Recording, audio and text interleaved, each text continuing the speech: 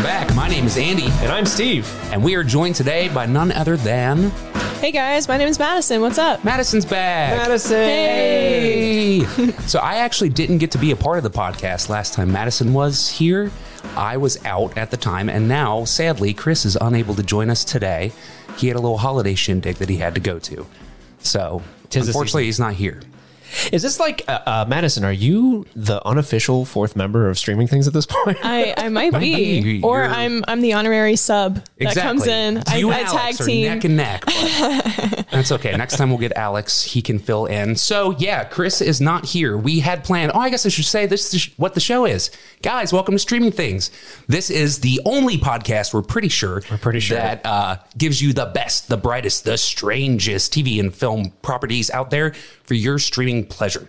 In an ocean of streaming networks vying for your attention, we are your lighthouse, your beacons of broadcast, your curators of content. Chris, eat your goddamn heart out. I nailed it. Let's see. Can I remember the number? 859-757-405. And we got a voicemail that we need to share with you guys today here in a little bit. But yeah, that'll be later. That'll be later. But call that number. Let us know what you think. So we had planned today to talk about our favorite holiday films, but we changed our minds. We all went to the movies the other day and we saw a little thing called Spider-Man something something home. And God damn it. Excited to talk about it. And we thought, you know what? This will be a little holiday treat for ourselves. We don't want to talk about holiday movies. We want to talk about fucking Spider-Man. Hell yeah. So we're going to do that. Fucking Spider-Man. We're going to do that. But if you were really looking forward to hearing what our favorite holiday films were, we will throw you a bone. It just won't be the long segment we originally planned. It'll just be like, I'll point at Andy and be like, what is it? And yeah, we all like Christmas Vacation. Go ahead, watch that. It's good. Yeah, that is a good one. But so we should start off the show probably the way we always do and do a little bit of crossing streams.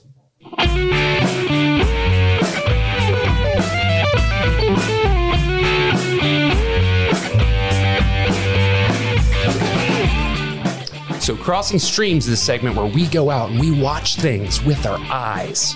We peep them with our peepers. I watch mine with my butt. You watch them with your butt. Yeah. Okay, Jim Carrey, here That's we go. my brown eye. So we go out, we watch some things, we figure out what the good things are out there that are streamable. Because there's 1,000 networks out there and we got most of them. I just got Paramount Plus recently. Did you? I did, yeah. So I'm going to bring that up in my Crossing Streams here in a second. However, I'm going to toss the ball over to Madison, our guest. Hello. What have you been watching? So keeping it kind of Marvel themed, one of the most, the recent thing I've been watching is Hawkeye. Okay. Nice. Yeah. Available on Disney Plus. Yes. Andy, have you been watching Hawkeye? No, I'm so far behind on all of the Marvel TV show stuff. Like, I didn't finish Falcon and Soldier. I didn't watch any of Loki, except for the first episode when we did a recording on that. I feel like you would like Loki the best out of all of them. Probably. Because it's yes. basically just Doctor Who. With Exactly, Tom yeah. Hiddleston. I just haven't had a chance really to go back. I actually started to watch the second episode the other day, and then I got busy. But Well, as you all know, Andy does suffer from a serious disease called superhero fatigue. Fatigue, Yes. I get burnt out a lot faster than the rest of y'all, but Spider-Man's my jam, so I'm excited about that. So tell me about Hawkeye. Is it dope? It's been pretty cool. I think people were surprised when they were, after starting to watch it. I think they're like, oh wow, this has a little bit more depth than what we were initially thinking it did. And it ties into a lot more of Black Widow related things. So I think that's what's keeping the ball rolling and what's keeping it, everybody watching it and stuff. But so what is it set like present timeline of Yes. Marvel world? Mm-hmm. Okay. So the snap is come and gone. yeah. Yeah, it deals a lot with the snap. It's actually really cool. A lot of it is centered around Hawkeye's kind of point of view. He's getting older. He's also kind of wrestling with, his demons that he's faced specifically in Endgame. And like Madison said, there's a lot of ties into Black Widow. There's a lot of ties into some cool things that I don't really want to say because that could be considered a spoiler. Yeah. But maybe we'll touch on that later when we get into spoilers for Spider-Man. Something I will say about it is I like how, so at the end of Endgame, we obviously got this homage to Iron Man with his funeral. And there kind of wasn't really anything for Black Widow. And I think a lot of what Hawkeye is going through is kind of that suffering, that mourning of Black Widow. And it's kind of cool to see that they've actually dedicated a series to her in that way. So Now, when you say dedicated to her, you mean just like it's dealing a lot with the aftermath of her passing? Yes, especially with Hawkeye and how their relationship was and how much of an effect she had on him. Okay. Now, that obviously stars Jeremy Renner as Hawkeye, but isn't there like a co-lead? Oh, she is the lead, Haley Steinfeld. Oh, okay. Yeah, she is. She plays Kate Bishop. She is. So it's more about her. Yes, it follows both of their timelines pretty much. Okay. Yeah. It's she's almost like, I hate to say she's the audience's eyes into Hawkeye's story because we already know who Hawkeye is, but like she's definitely like, if one of us was able to hang out with Hawkeye, that would be what Haley Steinfeld is, right?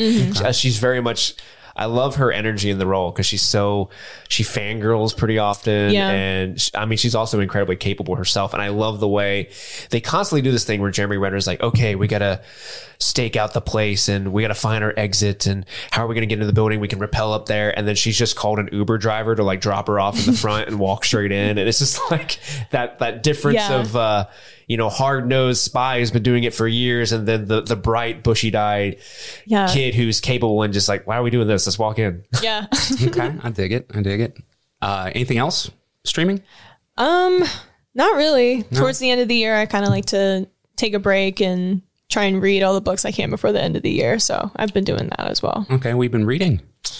It's actually a book called How to Date Men When You Hate Men, which is a totally different topic, but awesome. Yeah, that's what I've been reading recently. Solid. How do you date men when you hate men? I haven't finished it yet, so stay tuned to be continued. You just don't give that advice away on the forward. Exactly.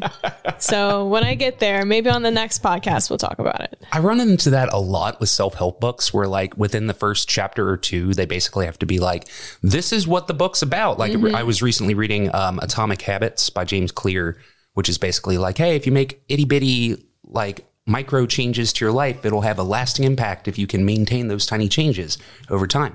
And I'm like, dope, that sounds awesome, cool. And then just run out into the world like, I'm going to do that, but never actually finish the book. Yeah, I do that so often with self-help books. Like, yeah, that sounds great anyway, and just move on with my life. But constantly, I love self-help books. I don't even know if that's what that is, but I kind of get the impression sort of from the title. Yeah, kind of self-help advice book. I mean, it's definitely geared towards young 20 to, mid-20s women, I would think. The author has some advice for men as well, but it's pretty interesting and it's very recent. I think it was published this past year or the year before.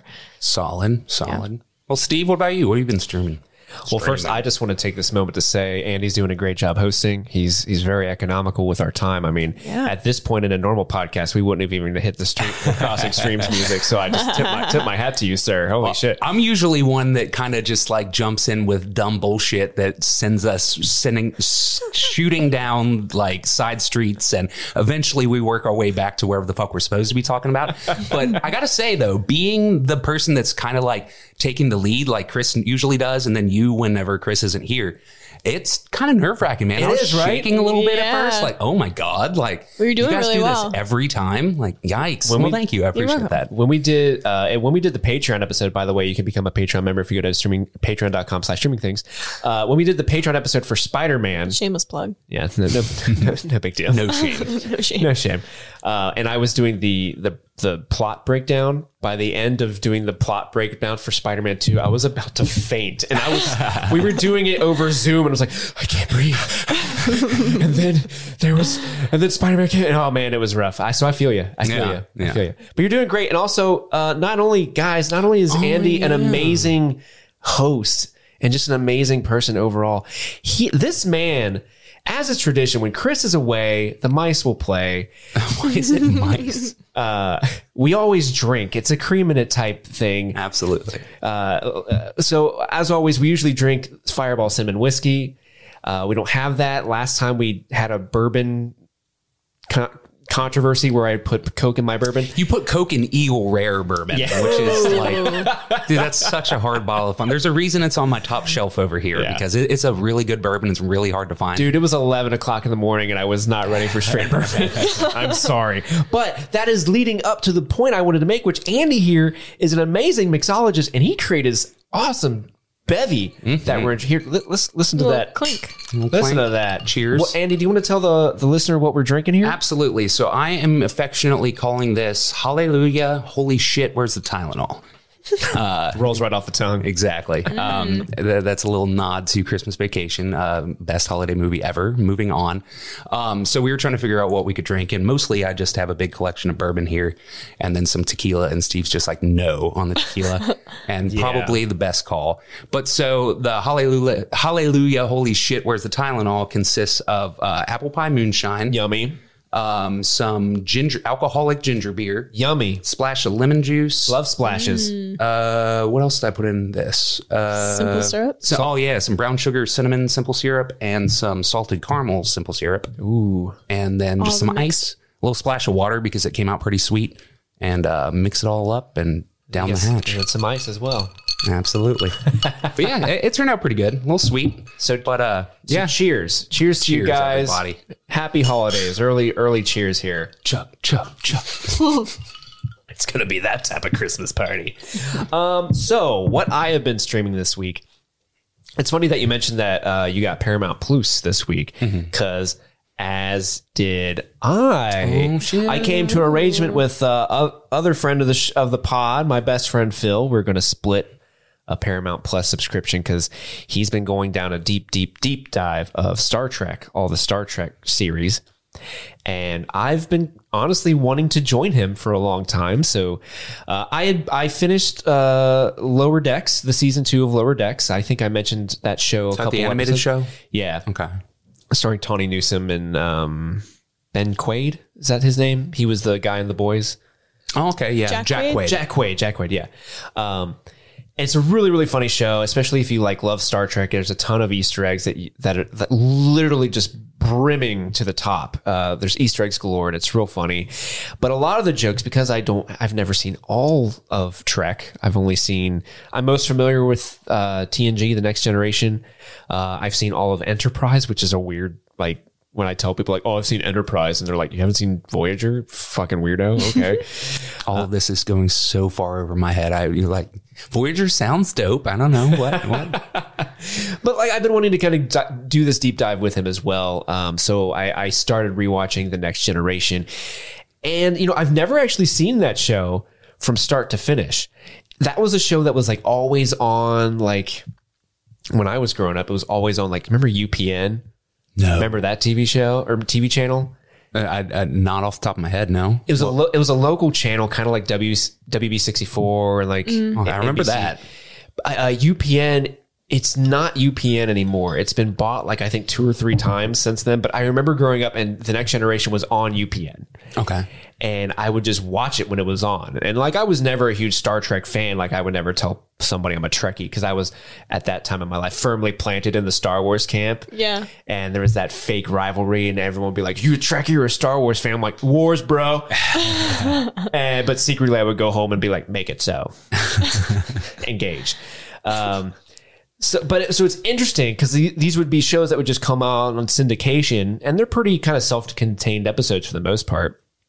And so it's fun going back and what was the first Next Generation episode? Wow, I've never seen this. It's just weird. I've never seen Jonathan Frakes without a beard. And he the first couple seasons, he doesn't have a beard. So it's weird kind of sitting there and watching him, and Something's missing. Why? Who is this baby-faced man? This man of men. So I've been watching The Next Generation. I've been watching Lower Decks, and that's basically it. However, I do want to plug, I have started replaying The Last of Us Part 2 again, which is on the PlayStation 4. You can also play it on PlayStation 5. And again, I don't like bringing up video games that often on the show, but I will always bring up video games that are such great narratives and are almost more TV or film than they are video games. And Last of Us is definitely one of those. It's a great movie. I spoke at great length about it last year. It was in my top 3 of my of favorite things that came out in last year. Last of Us Part 2? Yeah. Nice. I think they should teach that video game in school the way they teach narrative books. classes. Yeah, dude. It was absolutely phenomenal. I love that game. The gameplay itself is just so cinematic. Never mind the fact that it's an amazing narrative, and it is.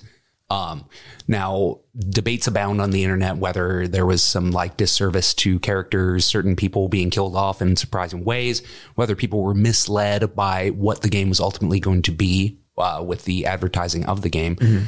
All those dudes are full of shit. That game They're all fucking wrong. rocked.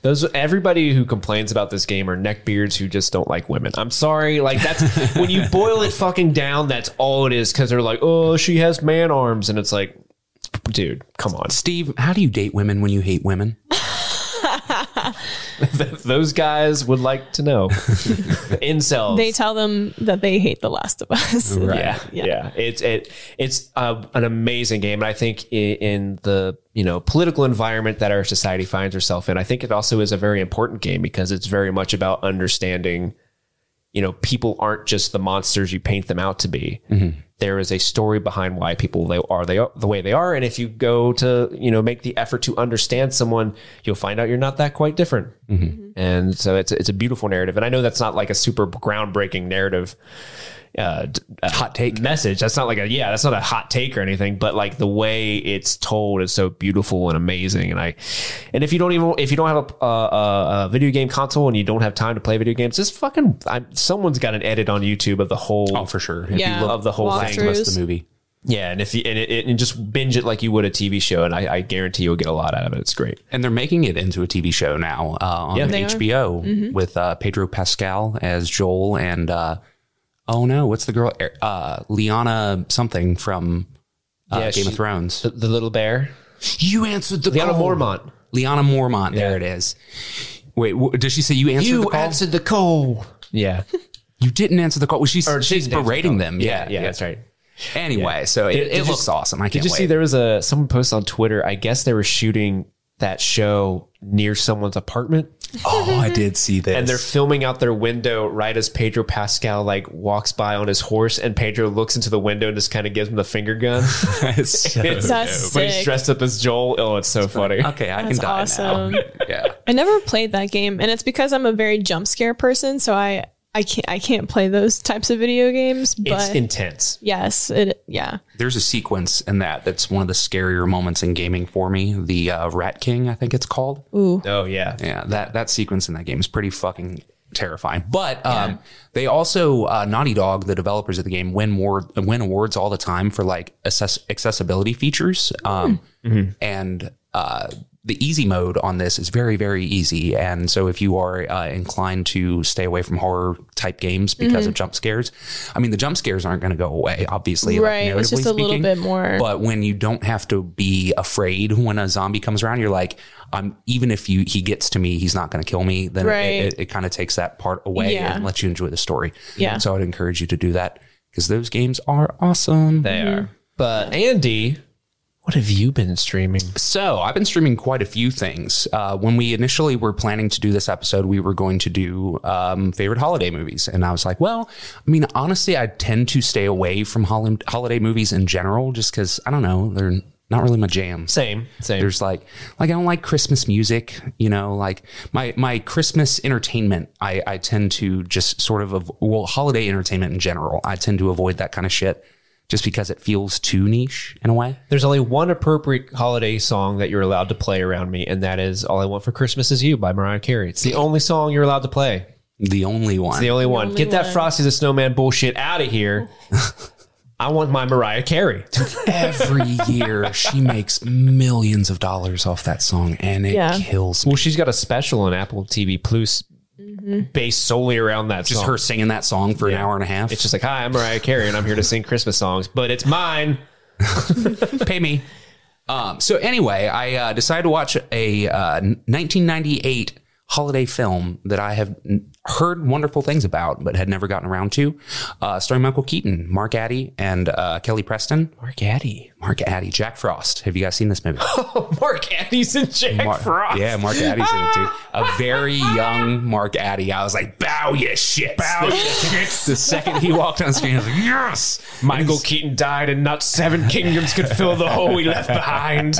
I actually don't know. I'm gonna look it up. So Jack Frost stars Michael Keaton as the titular Jack Frost. He is a aspiring musician who is struggling to juggle his ascent to stardom Madison with just saw the his poster. home life. And due to plot, he passes away unexpectedly, very much in like kind of a Misery style, like, oh, I'm driving in the snow and I really shouldn't be. Oh no. Oh no, Kathy Bates. Kathy Bates. But so he passes away. And prior to doing so, he gives his son what he called a magical harmonica. And he says, anytime you play this harmonica, I will be able to hear it.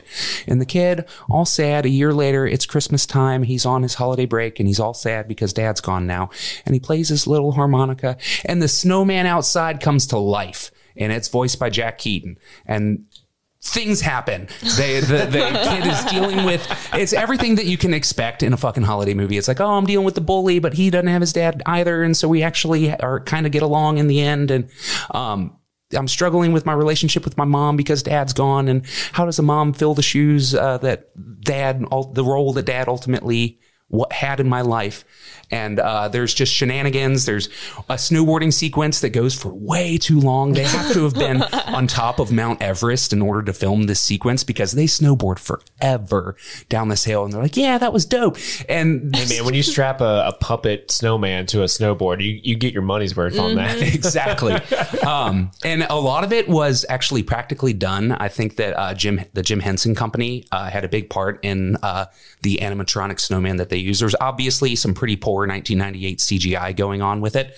But for the most part, it is like a physical thing that the characters are interacting with. And the movie benefits from that. Now, it is goofy, very much a kid's movie. There's one line I laughed out loud. I was watching this movie with my girlfriend. She was like, this is going to be a tearjerker. And she's right. I actually did tear up a couple of times, but there's just some bad writing. There's one sequence where the kid is dealing with that bully and he's trying to get his help because the snowman may or may not be melting because of unseasonably hot weather. And he's like, oh, come on. You know what it's like. Your dad's dead too. And I'm like, oh my God. Whoa, somebody wrote that. Yikes. But hey man, that's real life. Yeah. So, and Mark Addy, he plays, that's how kids talk. He plays keyboardist in the Jack Frost band. And dude, oh my God, he shreds. You're just making I've never had any desire to see Jack Frost. But just knowing that Mark Addy is in Jack Frost and he's a keyboardist. He's a keyboardist, man. Oh my God. He's tickling them ivories, bro. Yes. It's so, dude, he's awesome in it too. And just straight, like, they never acknowledge it. It's just like, yeah, I'm the British friend. Like, he doesn't have, like, he doesn't try to Americanize it at all. I was going to ask if it was just Mark Addy being himself, or is he doing an accent? It's Mark Addy with an earring is who he's playing. Dude, stop drilling. You have struck oil. I'm going to fucking rent this movie tonight. I think it's on HBO, if I saw correctly. So. Oh, you know what? I didn't do my homework, and now I'm struggling. But yes, it is streamable on one of the many streaming networks out there. I believe it's HBO because I just looked it up. And I am totally not buying time right now while Steve looks it up. All I know is that it is 100% available on what Madison said. HBO Max. Awesome. HBO Nailed it. Max. So, moving away from HBO Max, next thing that I watched on the Paramount Plus. So recently, you guys would have seen in the news that Paramount Plus, or just Paramount in general, bought the South Park guys. They're like, hey, $900 million, we own you. And they're like, dope, okay. And they're doing like 17 movies for them or something. Shitloads. Trey Parker, is that Matt Stone. in conjunction with their normal seasons? Yes. They're still working with Comedy Central and still doing new South Park all the time. Does Paramount own Comedy Central? I think so. Okay. I don't know, but I think. I think you're right, because Comedy Central is on Paramount. That's like a channel. Is it? It's because there's like, I think Comedy Central, Nickelodeon, and like 3 others. But that's neither here nor there. I mean, it's here, there, and everywhere because they own those guys and they're billionaires now. Everywhere and everything all at once. Exactly. Dude, I can't wait to see that. I love the Daniels. But yeah, so Paramount owns Trey Parker and Matt Stone. Now they're billionaires. Dope. Good for them. Fucking fart jokes and cartoons. Now they're billionaires. But so the first of the many things that they're going to make for Paramount Plus was the South Park post-COVID special that just came out. And it So is- that's going to come out in like 5 years when we're actually post-COVID. exactly. Yeah. Okay. So this takes place in a fictional universe or fictional future within the South Park world where COVID is still going on 40 years later. And it is the kids all grown up. Like we start with Stan and he's arguing with what you think is his wife. And it ultimately is like Amazon Alexa just like projected around him. And it's like, he's like, Alexa, turn off the TV. And she like walks in and grabs the remote. She said, fuck you. And turns off the TV. Anyway, I can tell you about your Prime membership. Would you like to hear more? It's like, no, not right now. Oh, fuck me then. And then leaves. Dude, it's fucking hysterical. So basically this takes place in the South Park world. All the kids have moved away. COVID has ruined the world. And everybody has to come back to town because Kenny died. As always. And so Kenny is now a millionaire philanthropist, scientist who was trying to research. Good. I'm glad Kenny found Right. some money. I'm glad he found that sweet pie. It's funny, dude. There's like a news segment when they're talking about the death of Kenneth McCormick, PhD. And they're like, he was so smart and he talked all the time about all these science things. It often seemed like nobody really understood what he was saying. And which is, if you know South Park, he pretty much just talks. And that's just what. So anyway, awesome. Kenny has passed away. He was trying to find the origins of the coronavirus and build a time machine to try to go back in time in order to prevent the coronavirus from ever happening. And so there's like this sort of mystery involved where all the kids get back together as adults. We have Stan and Kyle have like an estranged friendship. They basically COVID ruined the friendship between all the groups of friends. I don't want to spoil Cartman, but it's fucking hysterical when Cartman comes back into the mix. Okay. And there's a outbreak of COVID within the town while they are all there for Kenny's funeral. And so And is this like the Unicron variant? yeah, well, no, this is the, what did they call it? It is the theta. no, it's like the subscribers ultimate plus edition COVID variant. So everything in town is either like plus or max. It's like South Park Elementary plus and like Tom's Rhinoplasty max. Like everything is plus or max. And obviously That's the irony genius. of this being on Paramount Plus is not lost on them. But yeah, so it's just like you see all the kids as adults and then some of the adults are still around. Some have passed away, but you see like this retirement center with there's like a group session and the therapist is talking. She's like, does anybody want to tell us about what's going on in their life? And like Mr. Garrison pops up, old decrepit man. He's like, I'd like to get in your life. And there's like a super old Mr. Mackey like, okay, like, dude, it's fucking hysterical. These dudes don't miss. South Park is never not funny and they are so topical all the time and they just knock it out of the park every fucking time. What's it like to be that creative, you know? And That's what I dude, wanna Trey know. Parker writes all of it. Like Matt I know. Stone's there and like has ideas, I'm sure, but it's literally always him. If you ever watched that 6 Days 6 to Air, yeah. and it's like he's just like eating McDonald's cheeseburgers and tapping away on his little laptop. And he's just like, all right, I did it every week. Crazy shit, man. Jeez. But so part 1 just came out. It's a 2-parter special. I believe part 2 actually dropped like 2 days ago. So I have not yet had a chance to do that, but that's also going to be on the Paramount Plus. Hit it up. Yep. So I will check back in when I've had an opportunity to watch that. So now next, I mentioned before that I, for some reason, am watching the Harry Potter movies backwards. I don't know why, but I did. Madison, what are your thoughts on that?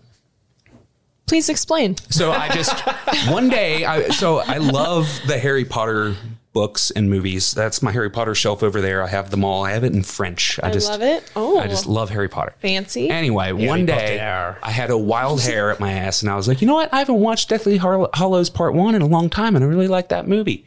There's that little dance sequence between Harry and Hermione with the Nick Cave song. Super good stuff. So I watched it and I was like, well, Do you ship Harry and Hermione?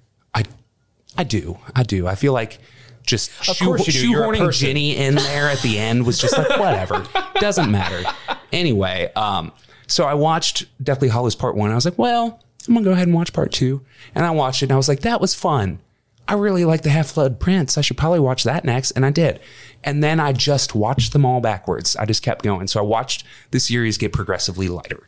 And I think the last time they brought this up on the podcast, I had made it up to, I had just watched The Goblet of Fire. Yeah. Well, I've now watched the other three. Did you put your name as a Goblet of Fire? Dude, it's so good. So funny. Was that the first movie that Dumbledore was recast? Michael As Gambon? No, No, it was Prisoner of Azkaban. Oh, okay. That's just the movie that people always point to, like, Michael Gambon was miscast because look how spry he is. And Oh, no. yeah, I never had a leg in that fight, but I just know people point to that scene specifically, like, oh, Dumbledore's old as shit. He wouldn't do that. No, Dumbledore, yeah, I mean, he's like 150 or something in the Harry Potter lore. Yeah, he's old. It doesn't matter. That's the new 120. So He fucking killed it, especially in the Half-Blood Prince. Michael Gambon absolutely crushes it as Dumbledore. He was perfectly cast. what was the original Dumbledore's? Richard Harris. Richard Harris. Yeah, That's the one who whisper talked, right? Yes. Harry Potter. He was very dainty. He clapped on top of his hand. super dainty. That's how I clap. Oh, okay. So I went back me at the through. sporting games. I watched. Scored the points. He did the thing. 10 points to Gryffindor. So I watched Prisoner of Azkaban, directed by Alfonso Cuarón, and then Chamber of Secrets, and the that Seabus? Sorcerer's Stone with Seabus. Yes, and they were wonderful. And then I was like, you know what? I haven't had enough Harry Potter in my life yet. So then I watched the Fantastic Beasts movies, directed by David Yates, written by J.K. Rowling, or also nowadays She Who Shall Not Be Named. She who shall not be named. Yeah. So yeah, never mind. What's that term? Turf? Turf. Yep.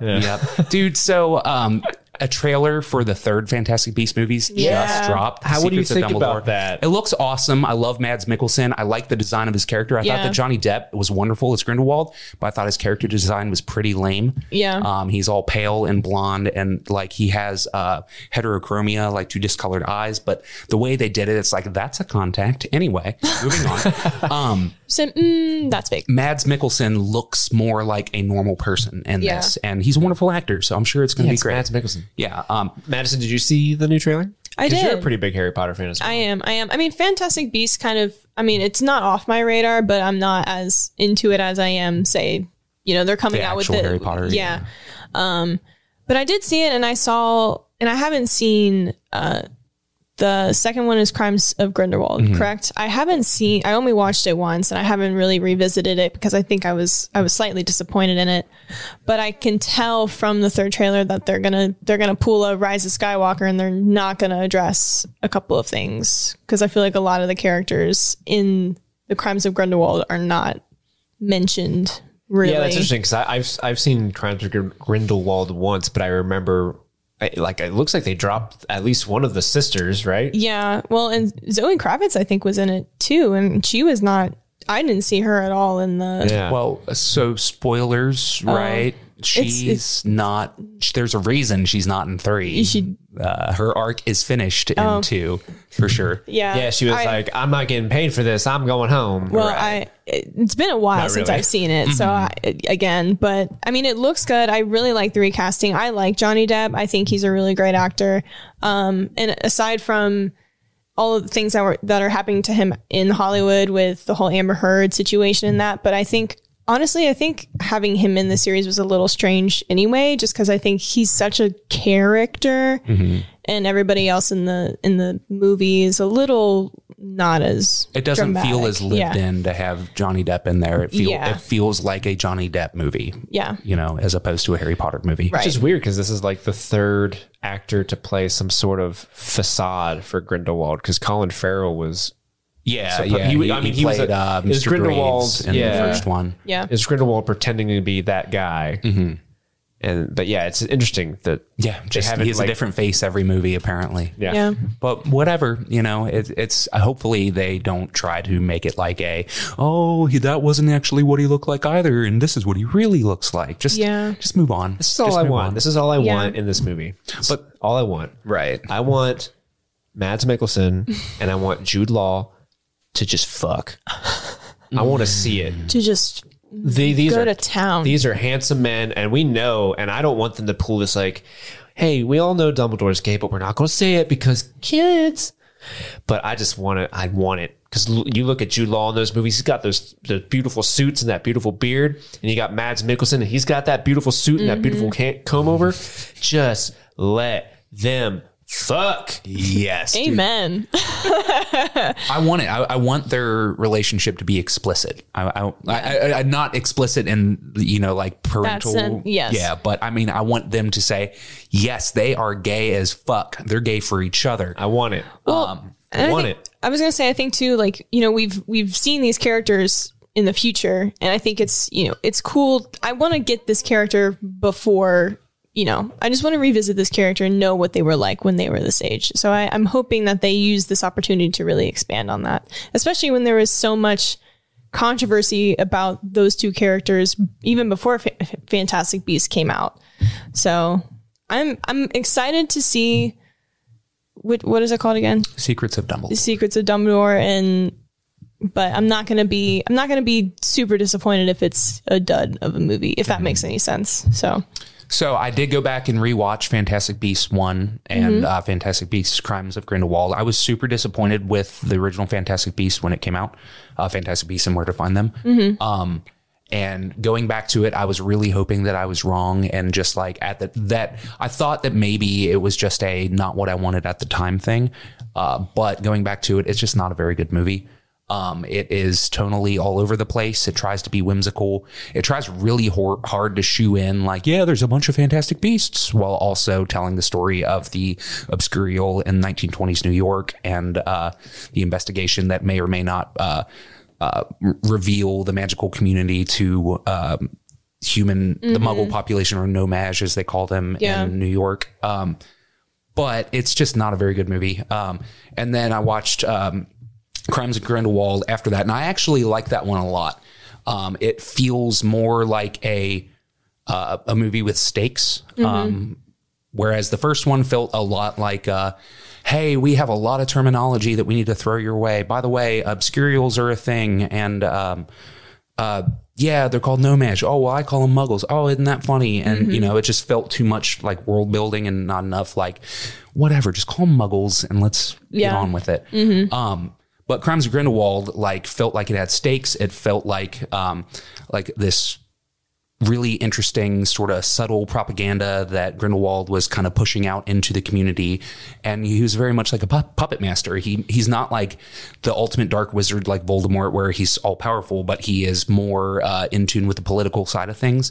And that's a lot of fun to watch. And I had a lot of fun with it. Secrets for Dumbledore, I'm really excited about, just because I love Harry Potter stuff. And so the more Jude Law as Dumbledore I get to see, the better. Like Steve, I do want to see them gay. Anyway, I also want to see where that transitionary period was between Dumbledore thinking like in the 40s, like, man, I'm looking good in these three pretty suits. And then in the 90s going, you know what? Fuck it. Pajamas. Robes or bust. Robes and a silly hat. I ain't getting in that 3-piece suit. I don't have the body. The long hair, the long beard. I think for the movie's sake, one of the best things that they ever did was in the third one, when they were like, fuck the robes for everything. They wear clothes. Yeah. And so there's a lot more just like natural character feeling, as opposed to everybody looks the same. Anyway, so I finished my backwards Harry Potter rewatch, and then I watched the prequels, the Fantastic Beasts movies. But I wasn't done with Harry Potter, you guys. What? Remember Libby? Do you remember me telling you about Libby? You weren't here. The library. So Libby is a app that you can... Sorry, that's... Libby. Yeah, the library. Yeah. So Libby is an app that you can get on your phone where you can connect your library card, and you can rent digital books and audiobooks for free. Oh. So I have been renting the Harry Potter audiobooks and listening to them. I am currently on the third book, and I am having so much fun. You're a well-learned person. I know these movies like the back of my hand, and the books like the back of my hand, but I still love them and I still go back to them. So I've just been, whenever I'm doing chores or have a lot of running around to do, I put in my headphones, I turn on the noise canceling so I don't have to deal with the people around me, and I just fall into the world, the wizarding world, and I have a blast with it. Total. I love that. I am on my way through. I'm about halfway through the third book, and I'm waiting on my hold for the fourth book, Goblet of Fire, to come through. Generally, so the way it works is they have like so many digital licenses and people get in line to borrow them. And so depending on if the book just came out and how many digital licenses they have, NFTs, if you will, you might have to wait a couple of weeks to get to listen to them. So Gotcha. Generally like 2 to 4 weeks. And so like when I started 3, then I put on hold for 4. And by the time I'm done with 3, probably the 4th one will be ready for me. Sweet. So Or, you can just have Steve come over and just sit in the corner with your book and just read it out I loud. could read it to you. I would pay money for that. I would do voices. Cold, hard cash. Oh man, you can't. The world's not ready for my Cho Chang impression. I'm just saying. Oi, Harry. Harry Potter. Real quick before we move on from Crimes of Grindelwald, so the trailer came out. I saw it on YouTube. I expected it at Spider-Man. Did not air, but I had a plan because if you remember, the end of that trailer has Dumbledore going, good job, 3 points for Hufflepuff. Nice. As a Puff myself, I had a plan for when that line delivery happened in the theater. I would just go, yeah. That was your plan. Yeah. Just like to be like, yeah, finally get some respect on the Hufflepuff name, baby. There are dozens of us. I love that it's 3 points. Like never in the history 3. of Harry Potter has it been 3 points. 3. Yeah. It's always 5 or more. 3. That just speaks what you get, the Hufflepuff. systematic prejudice against Hufflepuff. There's no way Slytherins, those terrorists, are like getting more points than us good-hearted puffs. We're an oppressed group, okay? Yeah. Right. So, High five me. Boom. There we go. what I started to say before and I completely forgot about is that the day that trailer dropped, WP has to be so pissed because that day J.K. Rowling just for some reason decided to quadruple down again on her turfness and posted some anti-trans thing on Twitter. What does she have the against day it trans came out. people? It's less about against trans and more thinking that trans rights go against women's rights. Ultimately, I think is the stance that she has on it. I don't want to get into it. I don't agree with her, and pretty much everybody else that is affiliated with Harry Potter in any way does not agree with her. But That's why her name's not on that trailer at all. but she's a billionaire, and she did write Harry Potter, and I just try to separate the art and the artist, and just like the books. Yeah. There you go. Whatever. Anyway, so that's everything that I've been streaming. So we should probably get into. Wait, Steve. Before we do that, Point at me. I'm pointing at you, sir. Before we move on, I know some people might have been tuning in, really, really looking forward to our holiday picks. So in light of us kind of dropping it, I didn't want to leave those people with absolutely nothing. So we're just going to go around the room real quick and just say what our favorite holiday movie is. Andy, you said... I already said Christmas Vacation. Christmas Vacation. By far. It's that time. Christmas time is here. You guys know what I'm talking about? I'm going to pretend no, so you keep going. I don't know the words. Oh, you lost the words. Here we come. You came in so hot. Always on the run. Hip hip hooray for Christmas vacation. And then you got to do jingling-a-ling. Jingling-a-ling. Let's all deck the halls and light the lights. Jingling-a-ling. This is beautiful. I love it. I think this might be the drink starting to set in. I know. Madison. There's a lot of alcohol in this beverage. There is so much, but you can't taste it, and that's what makes it yummy. Madison, what's your favorite? So my favorite, at least in tradition to a movie I watched every Christmas, It's a Wonderful Life. Always a tearjerker. Would watch it with my mom, Christmas Eve. And then something I like to adapt it as a continuation of a Christmas tradition is Little Women, even though the Greta Gerwig version is not classified as a Christmas movie, but the opening scene is during Christmas, and it just is a very feel-good movie, sort of. I mean, even though Beth dies, but like, it's still a good movie. Spoilers for Little Women. Yeah, spoilers for Little Women. If you... Louise May Alcott, is that who wrote that? I don't know. Oh, I might have just threw myself under the bus. You man. might... You claim to know Little Women. Actually, I don't know. That sounds right. That movie is such a blind spot for me because I wanted to see it so bad when it came out a couple years ago, and just for you're right, nailed it, my man. High fives all Look over. at that. So just you classifying it as a Christmas movie just gives me that little push I need as an excuse to watch it over break. So I'm excited to see it. Well, it just has such, the whole sisters, and it's Christmas time. It's a feel good movie, and I love all the actors in it, and yeah, I love watching it. So Little Women, It's a Wonderful Life. Those are my two faves. I've actually never seen It's a Wonderful Life. That's one of my blind spots. Wow, because that's my favorite Christmas movie is It's a Wonderful Life. Dang. Okay. Even though like Paint a me a lot word of picture. people will say like that's not a Christmas movie, but it's like, yeah, it is. Come on. I don't even know what it's about. I remember the cover and that's it. So it's pretty much, it follows the story of a man named George Bailey, and it shows how life just kicks him in the dick his whole life, and he never gets to achieve his dreams because he gives so much back to his community. He feels really upset about this, and he's visited by a spirit that shows him essentially what the town would be like if he didn't exist. And it's kind of like it's Christmas similar to Story. a Christmas Story, but not quite as much. But the ending of the movie, the final scene, is one of the most like feel good, tears in your eyes scenes of all time. And to me, the reason why I don't get into a lot of Christmas movies is so many of them feel so commercialized to me, and they seem to just be putting on the airs of what Christmas is supposed to be. Mm-hmm.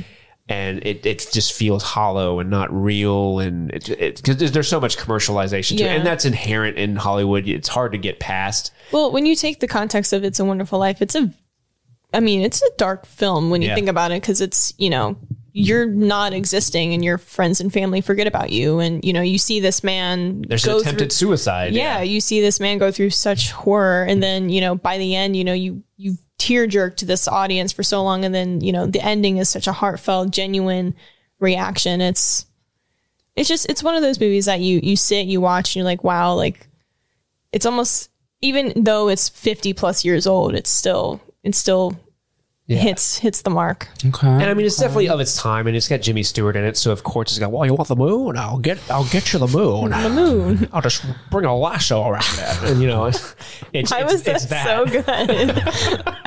So I mean, it's people Steve make just fun out of here that. with the Jimmy Stewart impression. Yeah. Is that what it was? Well, I just have a good Jimmy Stewart.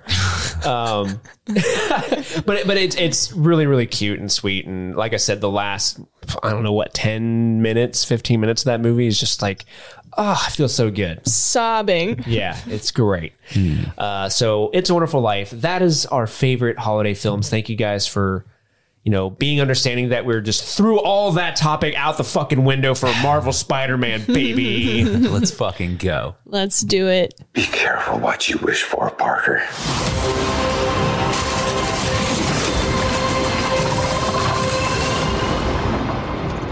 Hello, Peter.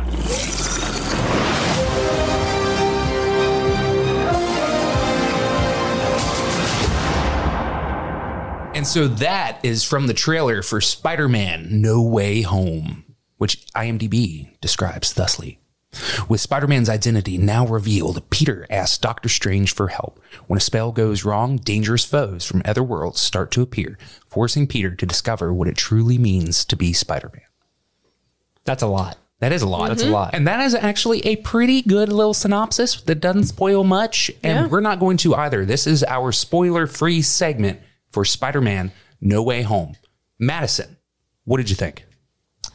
I just felt like I embodied Chris there with the way I was talking. Sorry, I was feeling myself. I saw him. I saw him like he a ghostly figure of him appeared behind you and just put his hands on your shoulders. Just patting me and give me a thumbs up. Anyway, so what'd you think? I thought it was awesome. I felt from beginning to end, it had a consistent pace of engagement. Just the characters themselves interacting with each other. I felt like they gave MJ a very more prominent personality character than the previous two films, which really brings her and Peter's relationship come to life. It's just overall really good movie. Awesome, Steve. I thought this was absolutely 100% amazing. Was no it pun intended. Amazing Spider-Man? Was it Ultimate Spider-Man? I would go so far to say it was Superior Spider-Man. Oh, shit. Super deep nerd cut. No, I went and saw this on Thursday night, and when we left the theater, I think I texted Andy, or Andy, actually, you called me, and you were like, what did you think? And I said, this may be recency bias, but I think this is my favorite Spider-Man movie of all time. This movie rocks. Or as the kids say, licks tits. This movie's great. As the kids say, sheesh.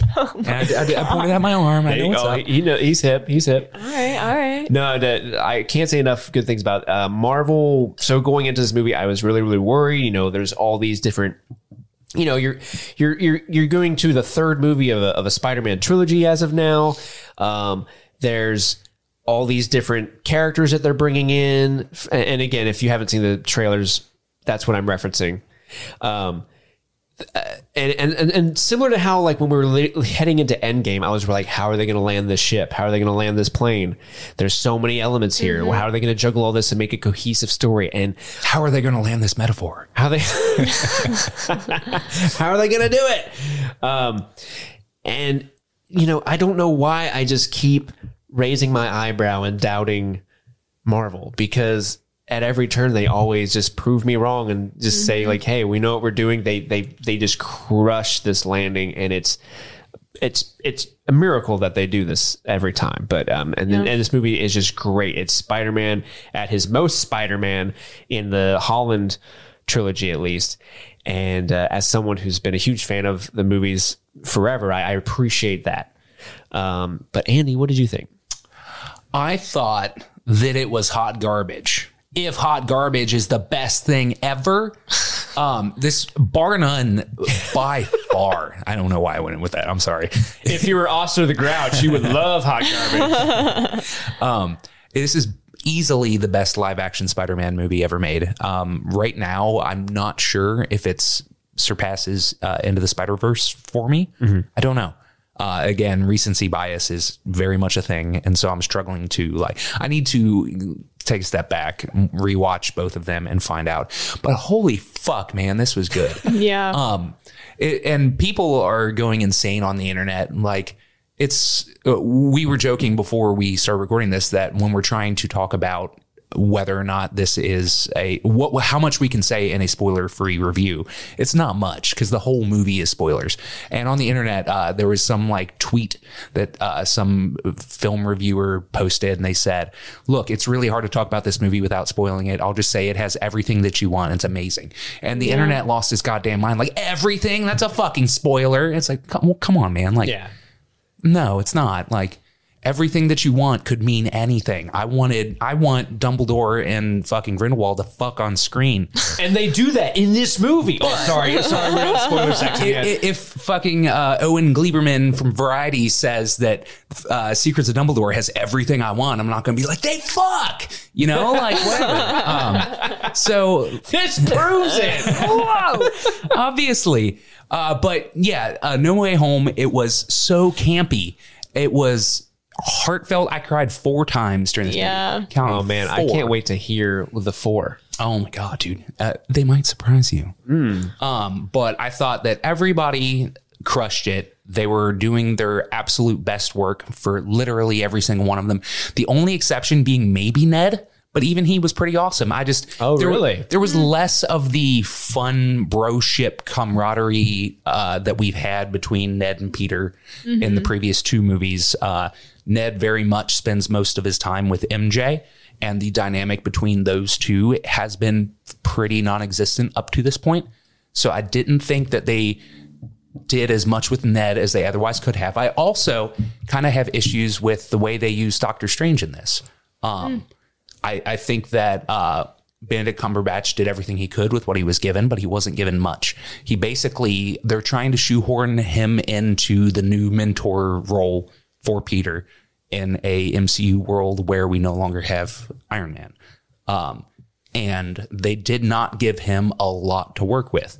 Basically, the only kind of fun joke we got between them was essentially, call me sir, call me Steven, call me Mr. Strange. And they keep bringing that back, and it didn't land the first time or the second or third. And essentially the most that we got from him was a fun action sequence for sure. When we have the mirror dimension, that fight was super dope. But, and as far as any kind of development of the bond between them, we didn't get a ton of that. The climax notwithstanding, but we'll get there. Ultimately, though, I have to say that this is easily the best live action Spider-Man. I'm almost positive it's my favorite MCU movie ever. Shit's all over Endgame or Infinity War, any one of them. but I also haven't seen them all because I have superhero fatigue. But of the ones that I've seen, yeah, this tops them all. This movie fucking rocks. Like Dumbledore and Grindelwald, this movie fucks. This movie fucks. So, we go into spoilers? with all that said, let's jump into spoilers. You are entering spoiler territory. You're bullshit. Guys, Spider-Man, Doctor Strange, fuck. What? No, so obviously the massive spoiler that we have to jump into right off the bat, and then we can go into like favorite moments and I stuff. want to say something that will, I think, lead into what you're going to say. Okay, go ahead. The thing that impresses me the most about this movie is that this movie is able to take almost 20 years Yeah. of Spider-Man movies and pull all of the positive things out of the previous Spider-Man movies and completely even redeem some of the negative things in these Spider-Man movies and elevate them to even greater standards in this movie. So you have the best of everything. You've made the worst even better and good.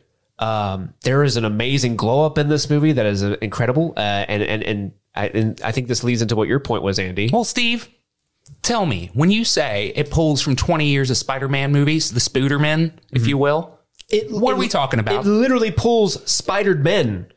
What kind of Spider-Man are we talking about? We're talking about a Tobey Maguire. Oh shit, he's in the movie. We're talking about that butt fucking liar, Andrew Garfield. No, Oh shit. no, Andrew Garfield, the original Spider-Man are in this fucking movie. liar, Andrew Garfield. I still hope, I don't know if I said this on our previous episode, I still hope that in perpetuity, Andrew Garfield continues denying that he's in this movie. I really just want that to be He's like, I'm not in reality. it, guys. I'm not in it. Nobody I know what you told me. mean. It's a bad Photoshop. I'm sorry to This is disappoint you bad, guys. Yeah. I didn't even get money for that, you know? So yes, in Spider-Man, when Doctor Strange's spell to make the world forget that Peter Parker is Spider-Man, things go awry when Peter decides to have little caveats to the spell as Doctor Strange is casting it. He says, well, Aunt May needs to remember. Oh, Ned needs to remember. And he's like, quit fucking talking. And then shit goes awry. And so, yeah, we get... well, first, when we're introduced to, oh shit, things are dragged from the other Spider-Man worlds, we don't start with the Spooderman. I wasn't even totally sure that they were going to do that. Yeah. We get Did Doc you guys? Ock. Did you guys really think they would ever do it? Just before we kind of move on. So I had my doubts, and I wanted to keep my reservations with it because it was almost too good to be true of a scenario in my mind for them to bring Andrew Garfield and Tobey Maguire in. And I was trying to like keep my heart safe by like not being like, okay, it's going to happen, and then not. Yeah. And I was also kind of from the stance of like, if they do include it, it has to work. It has to work with the script, with the flow of the movie. And Would you say it did? 100%. Yeah. 100% without a doubt. With all these characters, from the Spidered Men to the villains that are from the other franchises like Doc Ock, Green Goblin, Jamie Foxx's Electro, Rhys Ifans' Lizard, Sandman, Thomas Hayden Church, Venom. All these characters, I was going in this movie thinking like, I really hope it's not just a little fucking cameo where it's like, hi, I'm Doc Ock. All right, see ya. Yeah. Or like Tobey Maguire, hi kid, see ya. They're all in integral it. to the plot. Yeah. Yeah. I was amazed by how much they're in it. I thought that if they got the two Spider-Man, and I didn't expect both, I thought it was going to be one or the other. And so, spoilers, I have not seen the Andrew Garfield Spider-Man, and I don't need to. Whatever. Gwen Stacy's in it, and I know her fate. Everybody knows what happens to Gwen Stacy. So that's fine. You see Gwen Stacy show up in a Spider-Man movie, you're like, there's she dead. Walking corpse right there. Right. 100%. Goes to Christmas Past, right? Avoid tall Yep. buildings, young lady. Yep.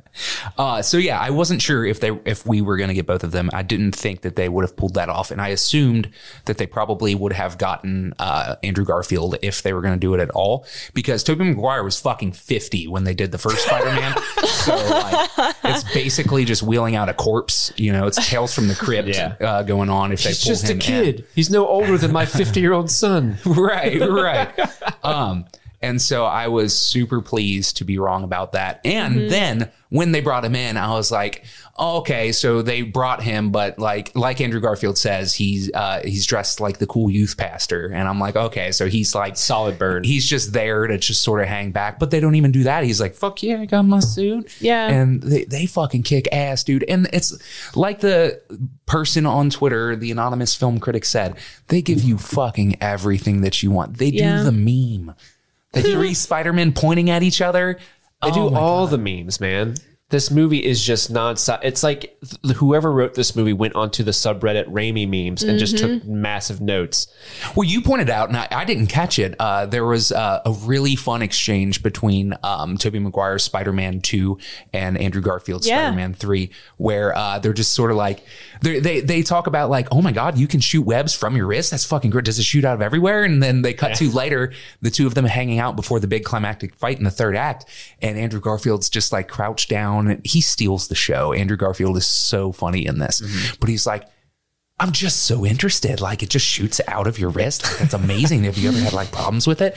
And then we cut to Tobey Maguire's Spider-Man like stretching his back, and Andrew Garfield's like, yeah, I have like a lower back pain. Dude, all this That was But so you pointed out, cannot believe that they referenced the Tobey Maguire back shit. That is so funny to me. and now I think we talked about that in our Patreon episode, that Tobey Maguire at one point was angling to get more money to be in Spider-Man 3. Two. Yeah. And so he said he was having a back problem. They're like, dope, we're just going to recast you. That we're going to get Jake Gyllenhaal, and Jake Gyllenhaal was actually not like... Jake Gyllenhaal. He actually was in like costume fittings and everything. That's how close it was. And then Tobey Maguire had to basically grovel, like, no, I'm actually, my back's actually fine. My back's fine. And then if you watch Spider-Man 2, there's at least 3 back jokes where he like, my back. And then there's a headline in one of the Daily Bugle papers that's hanging up on the wall that's like, man with poor back asks for more money. I don't know, but it's like, I cannot believe that they snuck a dig at Tobey Maguire. Still, they're still giving him shit for that. It was awesome. And Well, go ahead. No, I was going to say, I'm sure it's in reference to that too, but doesn't he hurt his back in one of the Spider-Man movies? In 2, yeah. Yeah, he, he, like, he falls falls real because far he's losing his powers, right? And he falls and he hits his back on a car. Yeah. And like, but going back to that exchange, I thought this was in reference to, but Andrew Garfield's Spider-Man says, I'm so lame in comparison to, what you guys do. I fought a Russian rhino dude in his suit. Yeah, and I couldn't help but feel like that was in reference to fans saying that the Amazing Spider-Man 1 and 2 movies were Yeah. Well, there's also quote unquote lame or not as good as Tobey Maguire's / Tom Holland's, and it's just so cool because like Tobey Maguire was like, "No, you're not lame. You're amazing." They really hammer that home. But Yeah. I loved it. It was awesome. There's also that really funny line when they're like, all right, I'm Spider-Man 1, Spider-Man 2, and Garfield is like, I'm Spider-Man 3. Like, Obviously. Yeah, And then that's when they have that little exchange where they're pointing at each other. I thought that I was Spider-Man 3. No. Okay, 1, 2, 3. And the dynamic, the way that they used the 3 of them in conjunction was amazing because they play into the strengths of each of them. Like there's that really funny exchange between Tom Holland Spider-Man and Tobey Maguire's where he's like, okay, so we got to work together, and like, so I don't want to like brag or anything, but I'm part of the Avengers. And Tobey Maguire's like, great. That's great. What is that? And they're like, wait, you don't have the Avengers? And that was so much fun. are you Yeah. in a band? well, it's just. Oh, go ahead. Well, I was just gonna. It's just such like a cap onto like those movies at the time, and like I don't know because no one thought about the Avengers during like the Spider-Man, like the first It Tobey would Maguire. never have happened back Yeah, then. it never would have happened back then. And kind of going back to what you said before, where you felt like this movie really encapsulated, like put a lot of like not endings, but you go back and you watch like the Spider-Mans and it's like, oh, there's a resolution, even if you weren't satisfied with the third Spider-Man or you weren't satisfied with Amazing Spider-Man 2, it's like, there's this resolution. This movie resolves all of those like, Because those movies never got a send-off because there was Yeah. always going to be a Spider-Man 4. They weren't going to planning on ending it with 3. Amazing Spider-Man 2 obviously didn't get to complete the story they wanted to tell. So this is a really great way to give Toby and Andrew their own kind of like send-off and like, hey, you guys were great. Thank you for your service type thing. Right. But they, like you said, Andy, they leverage them so well because you have Tobey Maguire who's playing this this seen everything Peter Parker, who's like not phased by a portal opening up. He just calmly walks through it and is like, oh, is it okay if I walk through the portal? and he's like he's dropping sage wisdom, and he understands. He's like the fatherly figure. Andrew Garfield is this one who has something to prove, and he's like very quippy, but he's using quips to mask his self-esteem, because it's in the shitter because he couldn't save his girlfriend, and he's the most quippy of them, but he's the most pained out of the two of them. And he gets that beautiful redemption by saving MJ. Is this the first time we learn that MJ's name in this is Michelle Jones? I don't think so. I think they call her Michelle in in Homecoming. Okay. I think they give Oh, you're right. Yeah, Yeah. it is in Homecoming. Yeah, you're right. because I think when she introduces herself at the end. I think I don't know. Yeah, she says Michelle Jones. Something like that, yeah. That was such a wonderful arc, though, for Andrew Garfield to get to save MJ as she's falling. And for some reason, Tom Holland's Spidey sense does not warn him that Green Goblin is about to shoot through and not stop him from saving MJ. But that doesn't matter. Anyway, I'm sure Spidey sense is like going off the charts. There's a lot of shit happening. Well, speaking of Spidey sense, I thought it was interesting the one scene where Doctor Strange is trying to get the cube of all of the mass destruction things the happening. cube of MacGuffin. Yeah, away from Peter, and he pushes himself. Always. Yeah, he knocks him out of his corporeal body. It's and like an astral his projection Spidey thing. senses are what is forbidding Doctor Strange from grabbing the That cube. was so funny. That was And- like the goofiest sequence of the whole movie. Yeah. His like lifeless body is swinging his arm around. Yeah. Making Doctor Strange miss. I love that. I was listening to this guy kind of like, he was like unfurling that scene a little bit, and he was like, well, it's because, the spider sense is like another dimensional thing that, Spider-Man have, which is why that, Doctor Strange wasn't able to like manipulate that, because it's completely out of his repertoire of dimensional control, which I thought was really interesting. Speaking of spider sense, or the Petey Tingle, as they had previously called it. That was low-key making me uncomfortable when they kept referring it to that. It's funny that term, like none of the other Spider-Man said, what the fuck is I a know. Peter Tingle? Like, yeah, I got It's the a tingle. spider sense. The tingle.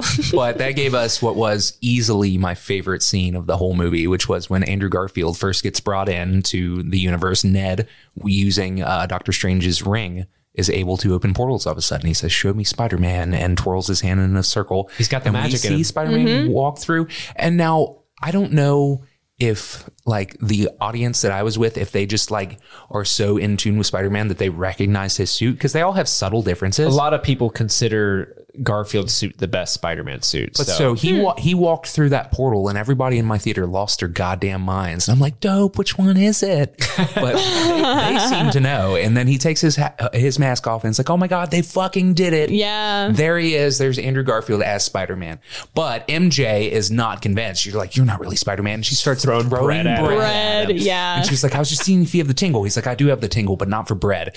And then she's like, well, do something else. Show me, crawl on the walls. I'm not going to crawl on the walls. And then he jumps up and like just hanging by his to the from his kitchen ceiling with his fingers, fingers. yeah. She's like, that's not good enough. He's like, it's totally good enough. It's really not good enough. Just the comedy of that scene fucking crushed me. And Ned's Spanish mother is saying like, speaking Spanish, will you get the cobwebs falling out there? And he crawls across. God, that was so funny. That whole scene, I'm sure we all were like this, but I was smiling ear to ear just the whole time. I was having an absolute nerdgasm that whole time. I was with my best friend, and she's pretty nerdy like me, but like not to full extent. And I was like, I had to turn to her. I'm like, I'm sorry, but I'm like freaking out right now. It was just so cool, like how they pulled that off. And as somebody who was like particularly critical on if they could pull it off, I was very thoroughly impressed. Oh yeah, they definitely crush it. We talked a little bit about the Spider-Man. Why don't we shift gears and talk about the villains that show up? I mentioned an incredible glow up that happened in this movie, and that is in regards to Jamie Foxx's Electro. Okay. Because I think he's one of the worst designed characters in movie history in Amazing Spider-Man 2. Does he look lame? Again, I've never seen it. He looks terrible. He's just blue and it looks weird. And when Just like Dr. Manhattan as a Spider-Man villain. Yeah, but before he gets his powers, you know what Jamie Foxx looks like, right? He looks dope. He's a cool dude, right? Mm-hmm. Before he gets his powers, they went out of their way to like nerdify him. So he's got like a gap in his teeth, a horrible comb over, glasses. They make him all like pimply looking. But it's comically bad, like because we all know what Jamie Foxx looks like. He's a handsome man. It's like, what are you doing? Like he looks terrible, and then he gets his powers, and his teeth gap is no more. Mm-hmm. It's really bad. They do a similar. We'll get there, but Green Goblin they do a similar thing. Anyway, go on. But in this movie, they're just like, yeah, we got Jamie Foxx. Look at him. Look at him. Let's all look at this piece We of aren't man. pretending that he's buck ass naked. Look at him. And they actually give him more of a traditional Electro, like when he uses his powers, you get the traditional Electro mask pattern coming off of his face. And I like how they kind of use the villains against each other because like I said before, I was worried they were all going to be like really quick cameos and they'd be gone. But no, they're all together. There's almost a good portion of the team where they're like all working together, and it's almost like a weird Avengers team up with all these supervillains. But Sinister Six, dude. Yeah, Sinister Six, but the 6 members getting drunk in Mexico the whole movie. But I love how all of the villains feel appropriate from what the movies they come from. Wait, hang on. He's not just getting drunk. He's getting drunk with Danny Rojas. That's true. Anyway, Yeah, go on. that is true. You're right. You can't. I got to put some respect on Danny Rojas' name. But I love how they were able to bring them from their previous movies, keep their characters intact, expand on them a little bit, but also like give them their own personal motivations. Like Green Goblin just wants to like fuck everything up. Not Norman Osborn doesn't. Norman Osborn doesn't. He's right. just like, oh my God, I don't exist in this world. What do I do? I love how like because there's this box, and if Peter Parker, if anyone presses the button on the box, they all get zipped back to their own realities where they. You know, all are apparently going to die, even though the lizard didn't die. But it's weird because like Jamie Foxx doesn't want the button to be pressed because he's like, I like this new energy. I want to have more of it. The lizard wants it to be pressed because he wants to. I don't know. I actually don't know what the lizard's motivations were. Sandman wants the button to be pressed because he wants to come back to his daughter. I just love how they all have like legitimate differences in what they all want to do, but they're trying to work together for part of it. And eventually it all goes to shit. Mm-hmm. But that's such a neat idea. And it's amazing that they're able to take all these characters and somehow make it work. Cause a lot of the criticisms we have for like, say, an Amazing Spider-Man 2 or a Spider-Man 3 is it's like, you have way too many villains. You can't tell a cohesive story with all these villains. This movie has 6 villains and 3 Spider-Man characters. Now, friend of the show, Phil, did point out, he's like, well, that's 2 villains per Spider-Man, so it evens out. Yeah. Good point, Phil. Yeah, pretty solid. What did you guys think? So I think that they crushed it. Now, Phil is right when he says there's 2 villains per Spider-Man, but they also barely use the crocodile guy. I don't even know what his name is, but The lizard? Dr. Connor? Dr. Connor, the lizard. From the beginning, Doctor Strange is like, yeah, I already caught that one. Anyway, let's deal with the rest of them. And so pretty quickly, the lizard's already off the table. And then Doc Ock gets nerfed within the first like 5 minutes of him appearing on screen. Pete with his... But I love what they did with Doc Ock's story, though. Pete's nanotechnology, when Doc Ock rips part of his suit off, his nanotechnology seamlessly melds somehow with Doc Ock's tentacles and is just nerfed immediately. And that's fine because I actually like him better as when it's Alfred Molina getting to be the fun mentor guy. And it's kind of the opposite though of like Green Goblin when he Norman Osborn as just like, I'm kind of a homeless man. I don't know what to do with myself. Not as much fun. And that's what I was talking about before when you were saying Jamie Foxx, like they gapped his teeth or whatever. That's a fun thing that they do, at least in the original Spider-Man movies. When Norman Osborn is Norman Osborn, he has these prosthetic teeth that are perfect. And when he goes into his Green Goblin facade character thing, they use his Willem Dafoe's natural gap. Yeah. And I think that's dope. But yeah, it just didn't seem like that they have 6 villains, but they're not, or however many villains, they're not really using them all. And so it's like they're really just the couple that are like the real fire starters. But I do love They're that using them right. Right. I love Yeah. that Jamie Foxx's Electro was such a big part of that, because everybody else has their thing when Peter's trying to cure them and stuff. And he's just like, I kind of don't want to be cured. You know, like Green Goblin's basically the anarchist. Who do they cure first? Oh, they cure Doc Ock first. And he's just like, yes, please. Thank you. That was fucked up. But Electro, it's so fun because he's like, he's the only one that's kind of on the fence, you know? And so that's cool kind of, I don't know, character development, if you will. Yeah. But they used him great. And we're leaving out the fact that it's a 2.5 hour movie. So they have a lot of time to deal with all of the stuff. Yeah. But I will say the 2.5 hours fucking flew by. Really does. Yeah. Madison, your thoughts? I liked how they incorporated a lot of the villains. To me, it just felt like all of those villains picked up right from when they were in the movies that they came from. So have you seen the Andrew Garfield ones? I have. I've only seen them once all the way through. But I thought it was interesting though to see them in this version of the MCU, because obviously you have Jamie Foxx's Electro that's, you know, very gravitated towards the Iron Man. What's it called? The Arc reactor? Yes. And so getting to see like his reaction to that and like how he is interpreting that. And even though he has no knowledge of who Iron Man is actually, but it's just like, I like this energy.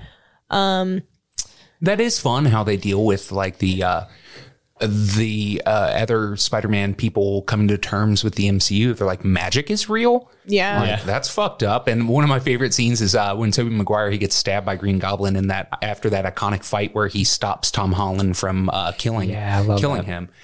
He gets stabbed, and the multiverse is falling apart, and Doctor Strange is doing his magic thing trying to stop it. And Tobey Maguire's Peter Parker looks up. He's like, is that really happening, or am I dying? Like, this is fucking crazy. Yeah. Are you okay? Oh, I've been stabbed before. It's I've been okay. stabbed before. Oh, good. That's And when they're Andrew Garfield and Tobey Maguire are arm in arm, he's like, you're in so much pain, aren't you? He's like, yeah, this sucks. I gotta say though, when I saw him get stabbed, I was so sad. I was like, he cannot die. Yeah, you like, can't kill a Spider-Man. That's not cool. I'm like, no way this is happening right now. But I mean, they made it so that way he wasn't. Yeah. Yeah. And it's so perfect because I know on this show we criticized Toby specifically, his Peter Parker and Spider-Man. And I think that speaks so much to what they were going for at the time, a more Silver Age style Spider-Man that's more aw shucks, boy howdy. But this movie really kind of leads into, his strength as an older statesman who's there. I mean, that scene, you mentioned it briefly, Andy, when he stops Tom Holland from killing Willem Dafoe, he doesn't say anything. He literally stops him and he's just looking at him. And that look he gives him just says everything. Like you can't go down this route. This isn't like, I've been this there, isn't done you. I'm not going to let you make this mistake that I could have done. Well, and they kind of use that a little bit too with Andrew Garfield, because we know that he's like in turmoil, having lost Gwen Stacy and stuff. But he says, at some point I stopped pulling my punches. Yeah. And so like, again, having not seen the Andrew Garfield ones, I don't know if that's alluded to at all, like in maybe the second Spider-Man or something, but No, because the most recent film with him in it is when Gwen dies at the end. okay. And so we don't really see what he does afterwards. But so, and that's one of the things about Spider-Man as a character. Like, he is one of the strongest people, like one of the strongest heroes in the MCU. And it is part of his character that he pulls his punches, that he would put his fist through your face if he were to punch you. And we talked about that in our Patreon episode when he's fighting Doc Ock. He's just a dude with arms. And if he landed a hit, that dude would not just be knocked out, but he would be dead. Like, his head would turn around backwards. But Peter pulls his punches in that universe. Exactly right. So I want to see the dark universe Spider-Man. He was just punching heads off of I want to bodies. see Andrew Garfield fucking killing people, man. That would be badass.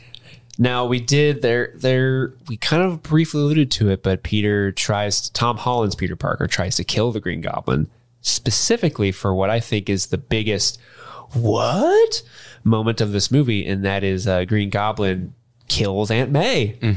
And we get the iconic "with great power must come great responsibility." She says "must come," and I was like, Actually, that is the original line reading in the comics. yeah, just coming out of her mouth, it felt hackneyed, you know. Andy, you're in the gutter right now. I need you to kind of pull yourself out. Well, I think I can speak for almost everybody. When she started to say that line, I'm like, are you really, you know? That is true. In the moment when she said the line, I kind of rolled my eyes at it. But the way they pay that off is beautiful. Yeah. It's like when Peter, or I keep saying Peter, when Tobey Maguire, I'm doing the Ned thing where he's like, Peter Parker. Same name, Ned. Still us. When Tobey Maguire and Andrew Garfield come through and they finish the line to kind of get Tom Holland to realize that they're on his side. They know what he's going through. I thought that was such a good payoff. But you're right. In the moment, I was with you like, oh, come on, really? Kind of corny, maybe? Or Yeah, well, it's just like, well, that was one of the smart things that they did with Spider-Man, bringing him into the MCU, is they just completely left out his origin story. Like, everybody knows about Spider-Man. They know about Uncle Ben dying. We know about with great power must come great responsibility. Let's just get to the fun stuff. And I really liked that they did that. And so when they brought in the Uncle Ben thing, I was like, oh, come on. Like, we all just assumed that there was an Uncle Ben that died that said those words, and now Peter is who he is. But like Steve was saying, the payoff, though, when the other Peters are like, yeah, they said that to me, too. That was fun. I wish that he would have said, like, who the fuck is Uncle Ben? You know what I mean? Like, there has not been an Uncle Ben. And when he goes to visit Aunt May's gravestone, there's no... Yeah, there's no Uncle Ben. Ben Gravestone. Whatever. I don't know the last name, but what's the last name? Parker. Parker? Is it Parker? Yeah. May, yeah. Is it May Parker? Yeah. Oh, okay. Yeah. I don't know how I didn't know that, but okay. Yeah. I mean, you can have aunts and uncles that have different last names. Exactly. true. Yeah. I do. What if it was I like an am unfortunate sad. last name? Like, here lies May Guberman. Did you notice that they had little flowers to block the dates? Like, we know we're using the young Aunt May, but like, we're not going to tell you how old she actually is. I didn't notice that, actually. 100% they blocked the dates. I love that. That's something you're looking for, Andy, when you're watching this movie. Like, how old is she? Right. I want to know. Well, I mean, everybody was all up in arms when Aunt May wasn't 90. You know what I mean? It's like, this actually makes a lot more sense that she's not 90. It says aunt, not his grandma. But That's true. Yeah. yeah, it's a bummer that Marissa Tomei is going to be presumably out of the MCU at this point, because I like her a lot. And I had a lot of fun with her being the young hip aunt, and the dynamic that she had with Happy, even in this movie too, was again super fun, where he's all sad and stuff because they broke up. And yeah, and so it's a bummer. But Can we talk about him when Tom Holland and Zendaya are on the phone and he's in the lounge chair with his sleep apnea machine? Yeah. I was dying laughing, and I think I was the only one in the theater laughing because my mom has a sleep apnea machine. Mine it was does just too. Fucking funny, man. I was we get it. You like each other. Get off the phone. get off. And just sitting in his chair, because that's how you have to sleep with a sleep apnea machine. You have to do it in your chair. It was just so funny. That's how my mom sleeps. So I was like, oh my God, Carol's in this movie. And so I one thing that I don't know if we talked about much yet so far is how good the writing is in this. And that's a scene that stands out to me too, when Happy jumps in with his, we get it, you like each other, get off the phone. The writing there felt really natural for it. It was not the Steve Buscemi, hey fellow kids, you know what I mean? It felt right when they're like, I miss you, I can't wait to see you tomorrow. Like, that's how kids talk when you're in a new relationship. You say that all the time. I miss you, I can't wait to see you, et cetera, et cetera. And now of course everybody says that, but the way that they did it felt right. And just like little flourishes in the way that they wrote were wonderful. Like when obviously, when we hit the ultimate climax, ultimately, in order to preserve the existing world and to stop the multiverse from all attacking, because everybody within the multiverse who knows who Peter Parker is being drawn into it. Ultimately, Doctor Strange has to cast a spell to make the world forget who Peter Parker is. Never mind the fact that like Electro didn't know who Peter Parker was at the time, apparently, in that movie. So they're like, why he's there is kind of iffy. But Anyway, I thought Spider-Man will be black. yeah, that was Yeah. fun. He's like, sorry. I know. I love Andrew Garfield's like, oh Sorry. man, I'm sorry. That movie is only a 9 out of 10, 9 out of 10, 9 out of 10 for me because Miles wasn't in it, and I would have loved that so much. I get why they didn't do it because, like, if they were going to, the only way they could have done it would be to like open the portal and have it close right away, and that's kind of like maybe you shouldn't do that at all if you're gonna Give him a have proper Miles. live action introduction Right. before you do it. Exactly. Yeah. But so when Doctor Strange is casting his Everybody Forgets Peter Parker thing, there's the tearful goodbye scene between Zendaya and Peter Parker And Ned. and she says, I hate magic. And just like a real brief thing. And I loved it so much. And she says, I love you. And he starts to say, I love you too. And she immediately talks over him. And she's like, sweet, come tell me that in person when you come and reintroduce yourself. Ultimately, he reneges on his promise to do that and that's such a cool way to end it because the whole thing that they were establishing in the beginning is that he wants a fresh start. All the people around him are being impacted by the fact that they're leading associated two with lives. him at all. And so when he sees like, oh my God, they got into MIT and they're having a great time, he's like, okay, they don't need me in their lives because it's going to be a lot harder for them. And he has to just do his own thing. It's wonderful. But the writing, just the little things like I hate magic, like I got choked up just from that. And that was one of my 4 crying moments. I also cried when Aunt May died. I also cried when Andrew Garfield's Spider-Man saved MJ. Yeah. And then I think I cried when Happy was at the grave with Peter, and he was like, so how did you know her? I might have even teared up at one other point. Like, I cried a lot during that movie. I teared up. I teared up at the Andrew Garfield, but then I also teared up when there was the 3 of them and they like, jumped in conjunction with each other on like the Statue of Liberty. And then they started swinging around and I'm like, oh, it's happening. Oh my gosh. They're working It's together real. as a team. Oh my goodness. Was it established at some point in one of the other MCU properties that they're adding Captain America's shield to the Statue of Liberty? That was in, Yeah, it Cap- is in it was- something. it was Captain America and Winter Soldier. Okay. yeah. I was just like, that's a thing apparently. Anyway. Yeah, I think it it is was kind of sudden if you kind of forgot about that. But I mean, it kind of ties in because it's post and, Captain America, Iron Man gets all these flowers, because he died on screen. But Right. it's nice to see that the world didn't forget the good captain as someone who is always on Team Cap. And he's Yeah. still alive and well. He's just an old man. He's like, oh, that's pretty dope. He's like, it's pretty cool. They put my shield up there. That's awesome, man. I hope Sam's doing okay as the new captain. Wait a second. I'm a man. That's the woman holding the shield. Oh, He's from the 40s, Steve man. Rogers wouldn't be like that though. He's Steve from Rogers the is like 40s. Peggy Carter Rogers- would have kicked his ass into shape with that. seriously. He's the first woke. Big time. Well, it's like the what if when we get Agent Carter or what do they call her? Captain Britain? Captain Carter. Captain Captain Carter. Okay. And then in the post credits, we already talked about, we got Venom getting drunk with Danny Rojas, which is dope. He's just like, really? Can I say before we move on that I really I'm not super big onto these post credit scenes. I'm not super into them. I don't like Venom. Never have. I haven't seen either of the movies. Neither have I. Hot take. Venom is a trash character, and I've never liked him. Like even in the 90s, like he just reeks of 90s try hard to me, and so like there's this like, with the Morbius movie coming out and Sony being like, we're going to make our own cinematic universe featuring just Spider-Man villains. And I'm like, please do not mix this peanut butter with this chocolate. Do not keep them separated. I like what MCU is doing. I hate everything Sony's doing. And so when Venom 2 came out, there's a post-credit scene where it was like, oh, they're bringing Venom into this movie. That was my biggest fear. And I was so happy Tom Hardy fucking disappeared in the bar. I'm like, thank God. I don't want to see this.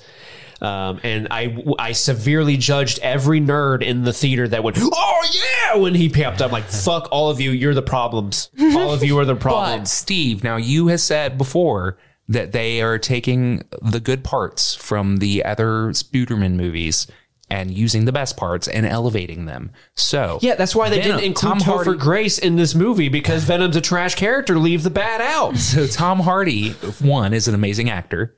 True. We can agree on that. I can agree on that. Venom, in the right hands, could be a cool character. Yes, maybe. Anything could be a cool character in the right hands. So, Tom Hardy as Venom in the MCU, What's this voice you're doing right now? I don't know. This is my what if voice. This is my Follow me as we journey into the what if. into the what if and ponder the question, what if? What if? Well, I think so with, I mean, you're Tom Hardy. I've never seen Venom. I think I just didn't see it because I don't know. I just was like, it's not MCU in relation. But now that we have established that Tom Holland, Spider-Man, has really no association with the Avengers anymore. He's kind of distant. Like, no one remembers him as Spider-Man anymore. So, well, they're going to remember that Spider-Man's part of their crew, right? And they're just going to be like, wait, who was it again? You know? How do we contact Spider-Man? Does anyone know his phone number? yeah. So I think moving forward, and I hate to say it, Steve, but I think that the intention of having Tom Hardy, obviously, I think, is to inquire that there's going to be crossovers of those, which is why I think... Is it Morbius with Jared Leto? Mm-hmm. Yeah. I think that's why he had a trailer.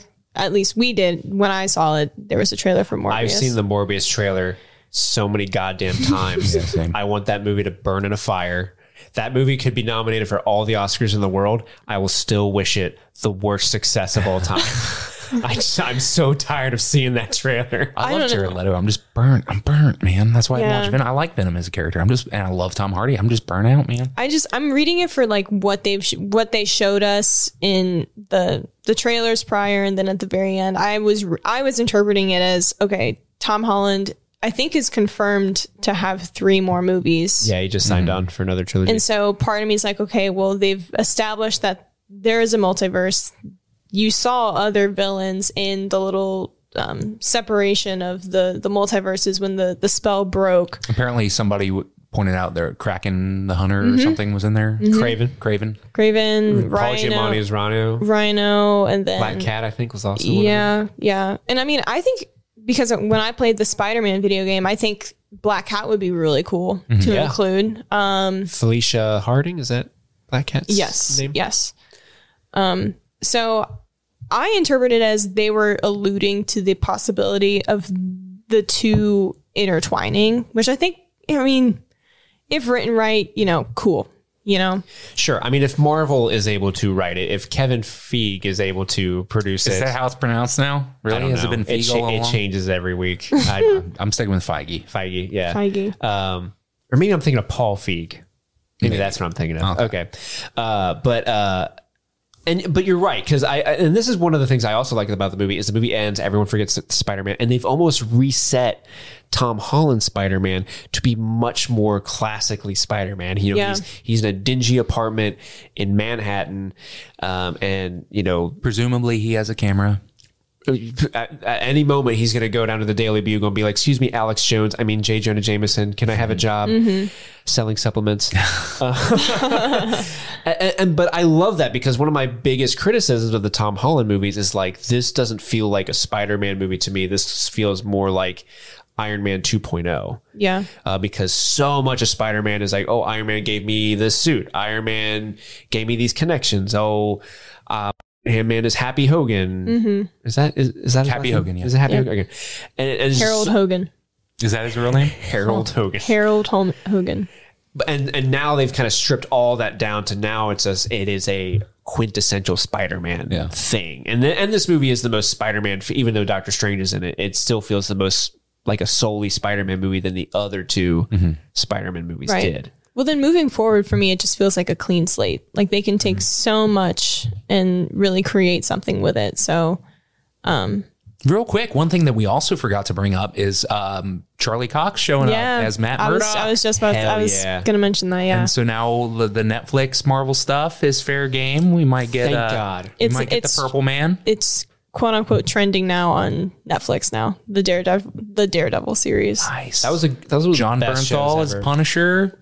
Well, I don't want to spoil anything for Hawkeye for you, but you should definitely watch Hawkeye. Oh shit. Okay. Which, so I feel really, I haven't watched Daredevil in its full entirety. I think I only got to see like episode 2 or something like that. Season 1? Yeah. Oh shit. Yeah, that's by far the best. I know. It's the best season. And I think I started watching it right when it got released. So I think it just kind of nothing. Well, now it's part of the MCU. Yeah. So now I have to watch it.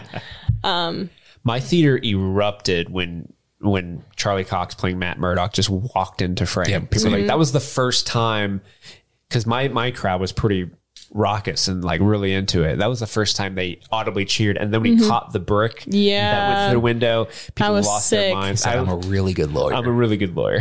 That was so sick. Yeah. And fun fact, didn't Jon Favreau play Foggy Nelson in the or the Ben Affleck? He sure did. And that's what I've been Daredevil. saying. Now that he's there and the multiverse exists, I want Ben Affleck as Matt Murdock to show up to. Get out of here. I want it. Get out of here. I want it. I don't know about that. I want it so bad. Bring him back. You hear that, Ben Affleck? You got one. Dude, I fucking loved that movie back in the day. I had so much fun with the original Daredevil. I loved it.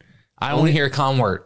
I don't want to hear a con word. I'm sorry. I was going to say Michael Clark Duncan was Kingpin, right? Yes. R.I.P. He was awesome. He was so dope. R.I.P. And the one thing that we haven't brought up yet, and I started to allude to before when we were doing the what if. Ponder the question, what if with me? The question, what if? What if Spider-Man met himself? But we get a little bit of the what if working its way into the MCU in the final stinger, which was a trailer for Doctor Strange Into the Multiverse of Madness. Is that what it's called? Yep. Yep. Directed by Sam Raimi. Directed by Sam Raimi. We get to see evil Doctor Strange, which was Superior Strange. Crazy. Is that what he's called? Something like that. Who was featured prominently in Marvel's What If. I think that maybe he was in 2 episodes. I don't know. I definitely saw one. I think it was episode 2 or 3. Where basically he's trying to get a bunch of power to... Yeah, I think he's in 3 because he's in the standalone episode, and then the final 2 episodes are a 2-parter. Okay. I haven't gone back yet to finish it. I stopped at the zombies. I'm just like, I'm good. Again, just burn out. But I'll if now I need to, I'll watch it. But anyway, yeah. So Wanda. Wanda was there. Wanda was there. And they mentioned briefly her escapades in WandaVision. WandaVision, which is probably the best of the MCU TV shows so far. But yeah, I'm really interested hard to disagree, see. but okay. Dude, fucking Winter Soldier was trash. I watched. I'm not saying it's Winter Soldier. I haven't watched Loki, so I don't know. Hawkeye's better too. Is it okay So far? Okay. Anyway, I cannot express how just disappointed I was in the ending of WandaVision. Just soured. yeah, the ending sucked. The first 3 episodes though, solid, Yeah. super solid. I just wish that they had. It's like I wish I don't know if the writers were the same, but it's like if the writers of Spider-Man No Way Home had written the ending of WandaVision, totally different, I feel like. Yeah. These dudes, I think it's like a pair that have written all 3 Spider-Man movies so far. They're crushing it. He has the same director, John Watts. Yeah. Is that the director's name? Yep, totally. And written by Chris McKenna and Eric Summers. Yeah, I just wish the ending stingers, I would have much preferred instead of seeing a Venom thing or a trailer for Doctor Strange. Although the Doctor Strange thing's not as bad because it flowed into it really, really well. So that one's okay. I just would have preferred to see a stinger of, Andrew Garfield back in his space, or Tobey Maguire. He's back in his reality. Just a quick little fun thing like that would have been so much more to me. I really wanted to see Kirsten Dunst and him, like her back as MJ and him. Are they making it work out? Yeah, well, part of me was like, awesome. I don't know what possessed me, but like when he walked through when Tobey Maguire walked through the portal, I like immediately looked for a ring. I was like, is he married? I don't know if this is a girl thing, but I just was like, are him and MJ married? Like, Are they still together? yeah. They allude to it a tiny bit. He's like, it's really complicated. Because like in the comics, I think that like she's died and been brought back. And Well, just if you go based off of where Spider-Man 3 ends off, that is very complicated. I don't recall, honestly. Well, he hits her. And they're not together at the end of Spider-Man 3. hate Spider-Man her? when you hate Spider-Man. Yeah, on huh? accident, but he hits her. Oh, I thought it was because Harry died and like Harry does die. he does. So they broke up. Mostly because she's kind of jealous that he's being recognized as Spider-Man, and he doesn't realize that she's been fired from her stage play. So he's kind of being a little He's being an big-headed. asshole. Yeah. And then he gets the Venom suit and he becomes an even bigger asshole. With some And when they sick moves. After they break up, he brings Gwen Stacy to the jazz bar she's working at to kind of like do that dance number. You're right. And he starts fighting with the security there, and he thinks the security guard's behind him, so he like swings to hit the guy behind him, but it's actually MJ. He hits her. I remember. hits her. Okay. Not a fan. Nope. And then when it ends, they're kind of like, oh man, Harry's dead. That sucks. The end. Yikes. And that was part of what we said before. They were intending to do a fourth one where I would assume they would have resolved that quite downer of an ending. Yeah. I haven't gone back when we did our Spider-Man coverage. I only watched 1 and 2, and I didn't want to watch 3, and I still haven't. I'm probably not going to. 3's It's rough. It's rough. It's rough. You know what's not rough is this Spider-Man 3. This Spider-Man movie. Yeah. Oh, just a couple more things I just want to shout out before we continue. I know Madison has a really good question to ask.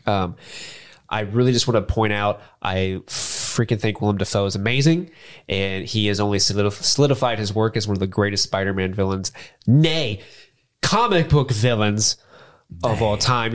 He owns this role. He apparently he did all of his stunts. And I just hearing that laugh that he does is so awesome. And I love how he's like, I'm not going to wear. Cackle. And they acknowledge how bad the suit sucked. He breaks the mask, and they give him like the Hobgoblin kind of look, which was rad. Yeah. Yeah, it looks so much better. I love seeing Alfred Molina again. I mean, just when he was, like you said, Andy, when he was finally like normal Otto Octavius, it just warmed my heart, especially when he and Peter had that moment. He's like, it's good to see you, my boy. Like, oh, Yeah. he's such a good man. And we got the I'm something of a scientist myself line. Yes. Which is fucking rad. Fucking tore the house down. I love this line delivery by Alfred Molina. I can't wait to steal it and use it in the proper context in real life. If someone is asking me too many questions, I just want to yell, "We tire of your questions, boy!" Just suddenly. Scream that. It's hysterical.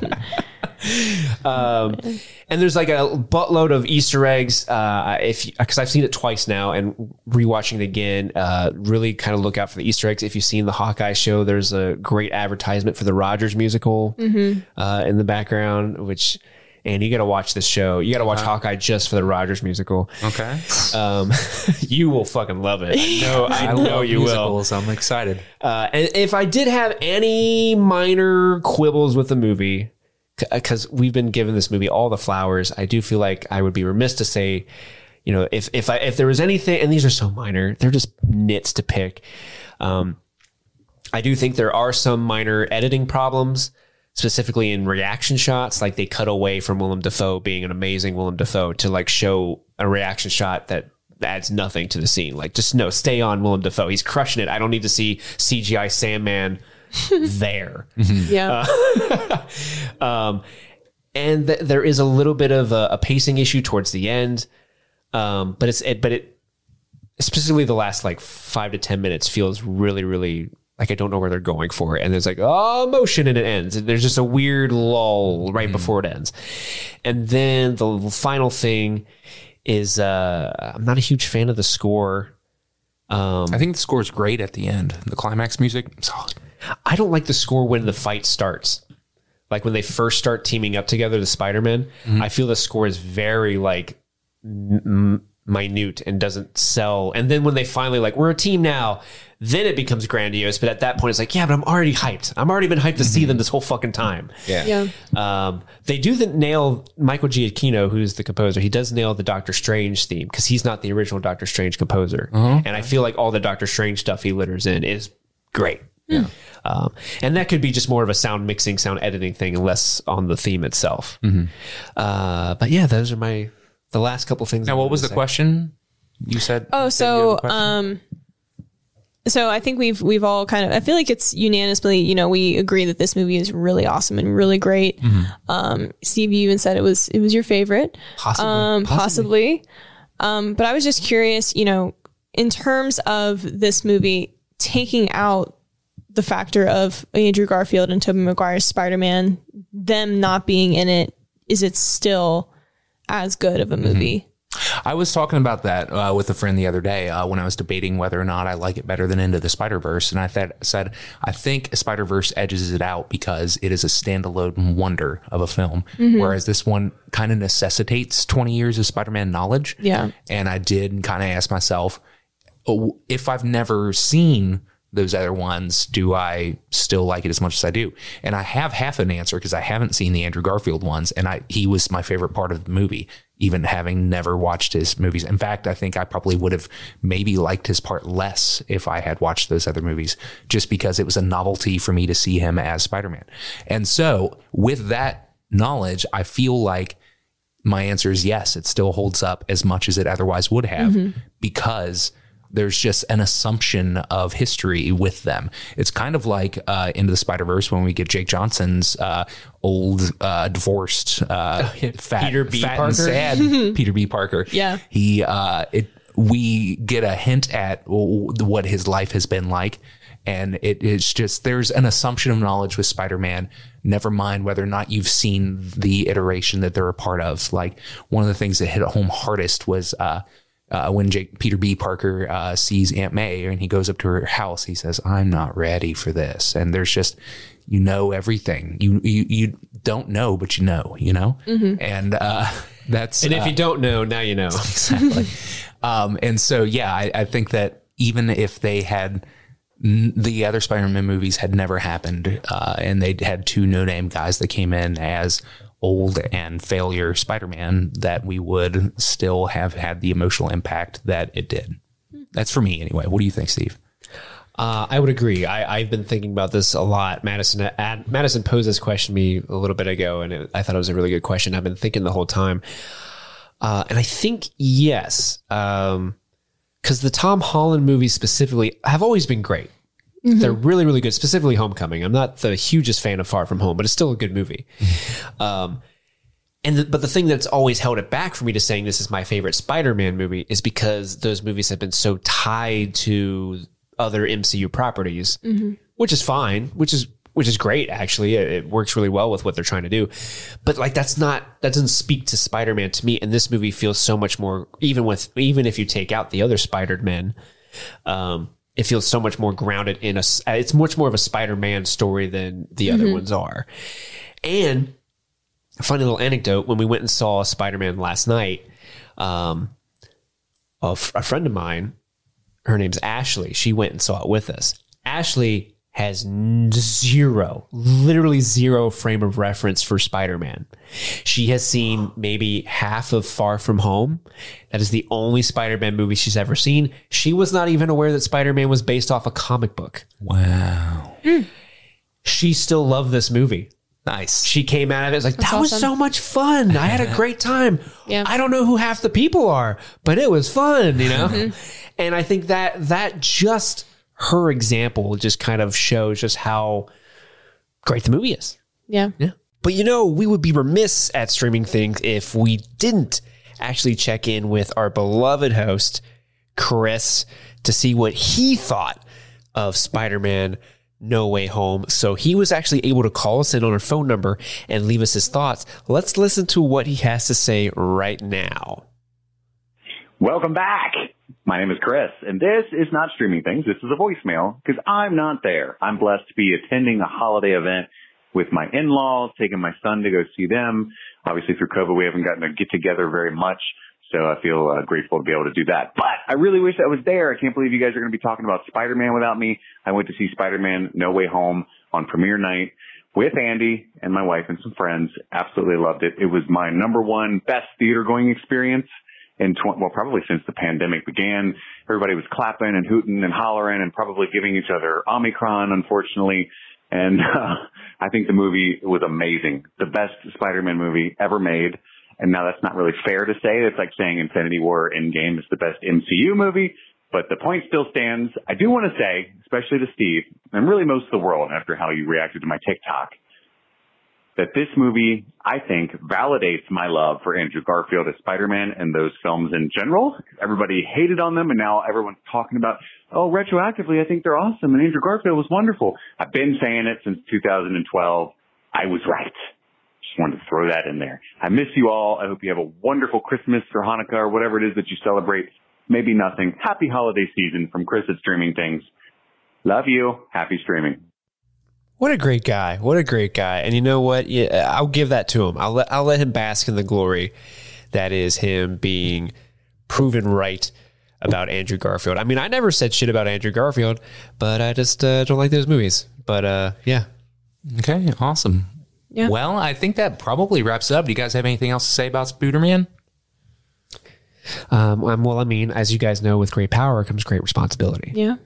And if history tells us I'm about to get mugged and get shot, so remember me. You know, I'm surprised there isn't some kind of like Budweiser ad that's like, with great power comes great responsibility. Drink responsibly. Budweiser. I think There's that's spider webs on the Budweiser with like the Clydesdales. I think that probably wraps it up. If you want to write in the show, write into streamingthingspod@gmail.com. You can reach out to us on Twitter. I am at Andy Most Days. We have at Steve May 13. Madison, are you on Twitter? I am at Madison_Ingle_. Awesome. Just reach out, Madison, and say, hey, what up? Thanks for being on the show. You're amazing. Anyway, my name is Andy. I'm Steve. And I'm Madison. Happy streaming.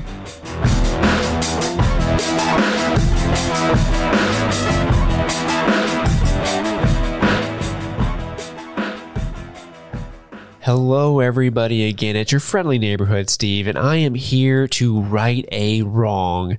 In Andy and I's mad dash to slap a Spider-Man episode together without our leader, Chris, we neglected something very important. You know, you take Chris out of the equation and the show just kind of falls apart. But we neglected to shout out our Patreon members, and as you know, if you are a Patreon member and you subscribe at least $1 to the show, you get a special shout out on here.